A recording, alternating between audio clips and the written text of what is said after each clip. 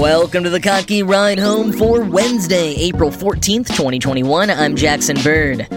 We've all been talking about Zoom fatigue for the past year, but now a new study has the facts on the phenomenon. Have you tried booking a rental car and noticed they're all sold out or only going for exorbitant prices? Here's why. And a double dose of Pterosaur news today. A look at the unique structure of their vertebrae that enabled the giant creatures to take flight, and new evidence that one species of Pterosaur may have been the oldest animal yet discovered with an opposable thumb. Here are some of the cool things from the news today. A lot of us have been throwing around the term Zoom fatigue over the past year, sometimes seriously, sometimes more jokingly. I've covered ways to combat Zoom fatigue on this show. Well, now scientists have weighed in with the facts. In a preprint shared this week on SSRN, so it's not yet peer-reviewed, researchers conducted a survey of more than 10,000 people to glean insight into who is most susceptible to Zoom fatigue and what particularly causes it, giving us a more solid foundation upon which to suggest solutions. The researchers created a tool called the Zoom Exhaustion and Fatigue Scale, or ZEF, and measured respondents' fatigue on the scale. And some of the findings were fairly obvious. The longer you spend on video calls in a day, and crucially, the less time you have between each call, are leading contributors to Zoom fatigue. But the study also yielded the interesting finding that women reported experiencing Zoom fatigue 13.8% more than men. And part of that has to do with some of the other factors that the study found were at play. Quoting National Geographic, "First, the lack of nonverbal cues is stressful because people cannot naturally convey or interpret gestures and body language when just their colleagues' shoulders and hands are visible. People might overcompensate by exaggerating their own gestures, like raising a dramatic thumbs up, while they simultaneously struggle to understand their colleagues' moods. During video calls, people report feeling trapped in one spot so they can stay within view of the webcam, increasing stress levels.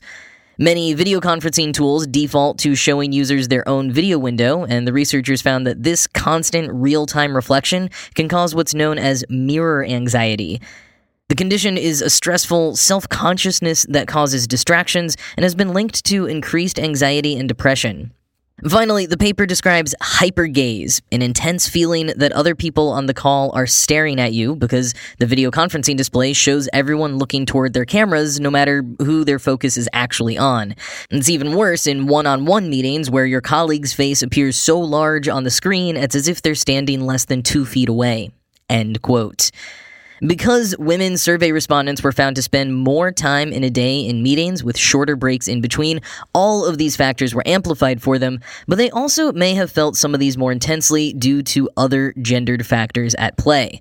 For example, previous research has shown that women experience mirror anxiety more often or more intensely than men, which makes sense when you think about the way that society equates worth with appearance more heavily for women than men. Women's bodies tend to be more judged. Accordingly, the survey also found that people of color experience Zoom fatigue more than white people, and people of color are similarly more accustomed to their bodies and actions being policed than white people are writ large, though the racial breakdown was not as stark in the survey as the gender one was. And though this study has yet to be peer-reviewed, the ZEF scale they've created could be a useful tool for other studies. For example, National Geographic points out there's been very little research done on how the increase of remote work has affected people with disabilities. The obvious presumption is that it's a better situation for some people with mobility disabilities or various types of chronic illness, but it's definitely been challenging for deaf and hard of hearing people, even as various platforms work quickly to improve their closed captioning features. And even though none of the findings from the study are completely mind-blowing, I do find it really interesting that we're starting to have solid data that we can point to show how this past year and some of the changes that will continue have affected us as humans, especially if that means we're more equipped to solve for any problems that exist or more tangibly justify why certain accommodations should continue. And until interventions are codified into company policy, the researchers from the study and National Geographic offered a few solutions to combat Zoom fatigue. If you've experienced that feeling of being trapped in one place so you can stay in the webcam's view, try a standing desk so that you have a little bit more mobility while you're on a call. And I'd personally add that if you are able to switch to any meetings without being on video and can go for a walk during those meetings, that is also a great solution that's been growing in popularity. You can also try blue or orange screen filters and eye exercises like that 20-20-21 I mentioned recently to reduce eye strain. And suggestions for company-wide fixes include things like having one day a week in which no video calls are allowed to be scheduled, requiring at least 10 minutes between any scheduled meetings, and always asking whether a video call is actually necessary or if a phone call, email, or Slack conversation would do instead.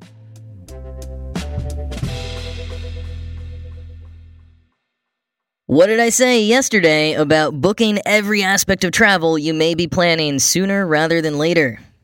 I mentioned how Uber and Lyft are short on drivers right now and how Airbnb and Vrbo are completely sold out in locations. I also threw in rental cars as an aside, but it turns out the shortage of rental cars is an even bigger problem than I realized yesterday. As people rush to book travel or opt to rent a car for the day instead of risk virus transmission with a series of ride shares like Uber, the demand is higher than it's been for a while, but that's not the only problem. It's also a matter of supply. See, in order to stem the flow of revenue loss last year, rental car companies sold huge amounts of their fleets. We're talking hundreds of thousands of cars. And I honestly can't remember if I ever mentioned this on the show. It's tough to remember everything you talk about when you host a daily podcast. But I know last summer I was reading a lot of advice about buying used cars from rental car companies because they were selling them at super low rates. And rental cars tend to be in pretty great condition as well, since they're serviced after every trip. And that move saved a lot of the companies. Industry analyst Neil Abrams points out that usually if the rental car market is down, so is the used car market. But last summer was a historic high for used car sales, so it worked out for them. But now, demand is back and the rental car companies can't buy up new cars fast enough. Even less popular destinations are sold out or showing shockingly high prices. Some customers who've reserved cars report showing up and having no car available to them, and then having to wait sometimes hours for another one to be returned and cleaned. The Wall Street Journal says the three major U.S. rental car companies, Hertz, Avis, and Enterprise, expect the shortages to continue, and note that it's only exacerbated by the larger auto manufacturing slowdown. According to the Wall Street Journal, Hertz is down 42% in its car inventory, having disposed of over 200,000 last year, and Avis similarly disposed of over 250,000 cars last year. As they rush to balance supply with demand, Abrams warns that people should get used to higher fares, saying we've been spoiled for quite a while. It's probably going to take some time for the prices and availability to bounce back. Yes, even for elite member holders. The days of $40 a day car rentals may be over for quite a while.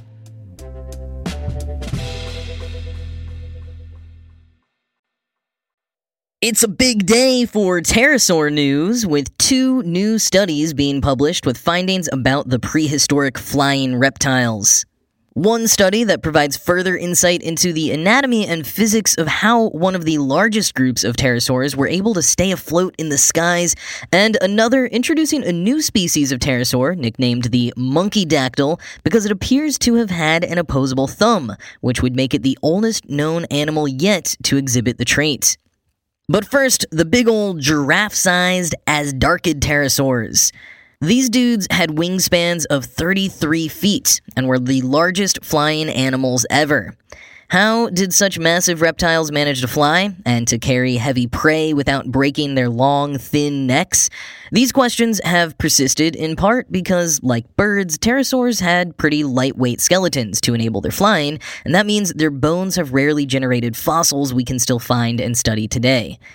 Carrie-Ann Williams, a PhD student at the University of Illinois at Urbana-Champaign, recently conducted a CT scan of fossils from the Kemkem site in Morocco, one of the few places Asdarchid fossils can be found. The specimen in question most likely had a wingspan between 20 and 26 feet and a neck about 5 feet long. Williams' findings, published today in the journal iScience, came as something of a surprise to her and her colleagues. Quoting the New York Times, "The animal's neck was revealed to be scaffolded by a unique and complex network of helical struts connecting a central neural tube to the vertebral wall like the spokes of a bicycle. It was a structure that has no parallel elsewhere in the animal kingdom. A biomechanical analysis of the intricate structure of the neck revealed that the spoke-like filaments bolstered the vertebrae against the pressures of catching and carrying heavy prey. According to the team's calculations, the addition of only 50 struts increased by 90% the weight that they could bear without buckling, enabling this particular specimen to carry loads of up to 24 pounds, which Miss Williams called really impressive. They were using less energy to optimize their strength in their neck to be able to lift the prey, she said. The unusual adaptation may have functions beyond hunting and feeding, such as neck bashing, an intermale rivalry behavior seen in giraffes, or as a way to deal with the shearing forces associated with large skulls being buffeted by strong winds during flight or while on the ground, according to the study. End quote. And if you want to get a visual on the spoke-like structure of the vertebrae, there is a 3D rendering of the CT scan at the New York Times link in the show notes. But now that monkey dactyl with the opposable thumb.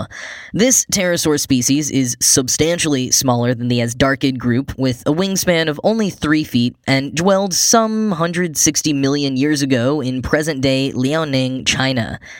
It's part of the Darwinitarian genus of pterosaurs, which were so named because their existence indicates the evolutionary shift from their smaller, non-flying descendants to the larger flying pterosaurs we recognize today. Researchers who published their findings today in the journal Current Biology say this is the only Darwinitarian pterosaur of the 3 known ones in the area to exhibit this possible opposable thumb trait, leading them to believe the different pterosaurs in the area evolved to take on different roles in their ecosystem.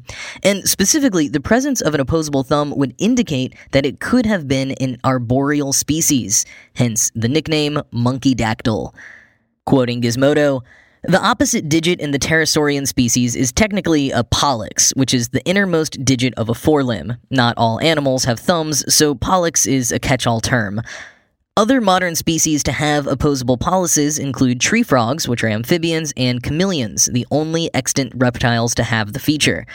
The opposite digit is crucial for grip among arboreal species, as it allows them to better cling to branches and climb trees. To determine whether the Jurassic pterosaur's thumbs were opposable, only 1 claw was preserved, so the team is going off that forelimb. The team X-ray imaged the fossil, getting a better sense of how the digit corresponded to the other claws at the animal's disposal. The fingers of the monkey dactyl are tiny and partly embedded in the slab, said co-author Fionn Wisam Ma, a paleontologist at the University of Birmingham, in the same release.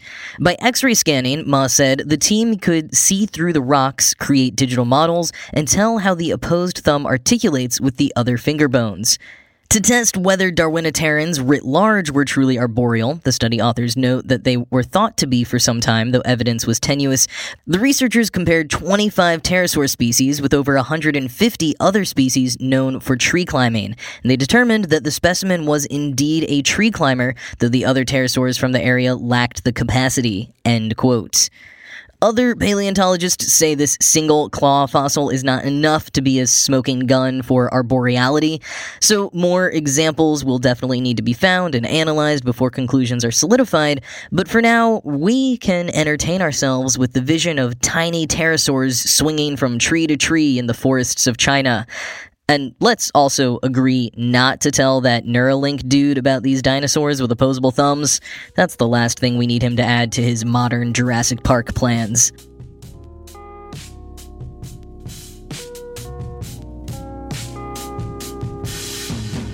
Alright, so you know the Boston Dynamics robot dog that looks uncannily like the murderous one from that episode of Black Mirror?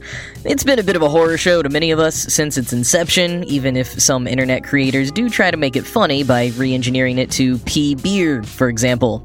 One of the worst applications I've recently seen had to be the footage earlier this week of the NYPD having gotten their hands on one of them and trained it as a police dog. I honestly still haven't fully processed that is a real thing that's happening. Sensing people's fear, Mashable has done a great public service and written a step-by-step guide on how to shut down the robot dog in case you ever need to. The guide references Boston Dynamics' manual for the robot and other published resources to explain how to stop it and all of the various dangers in attempting to do so. The bottom line really is that no one who isn't fully trained on the robot's operation should be anywhere near them.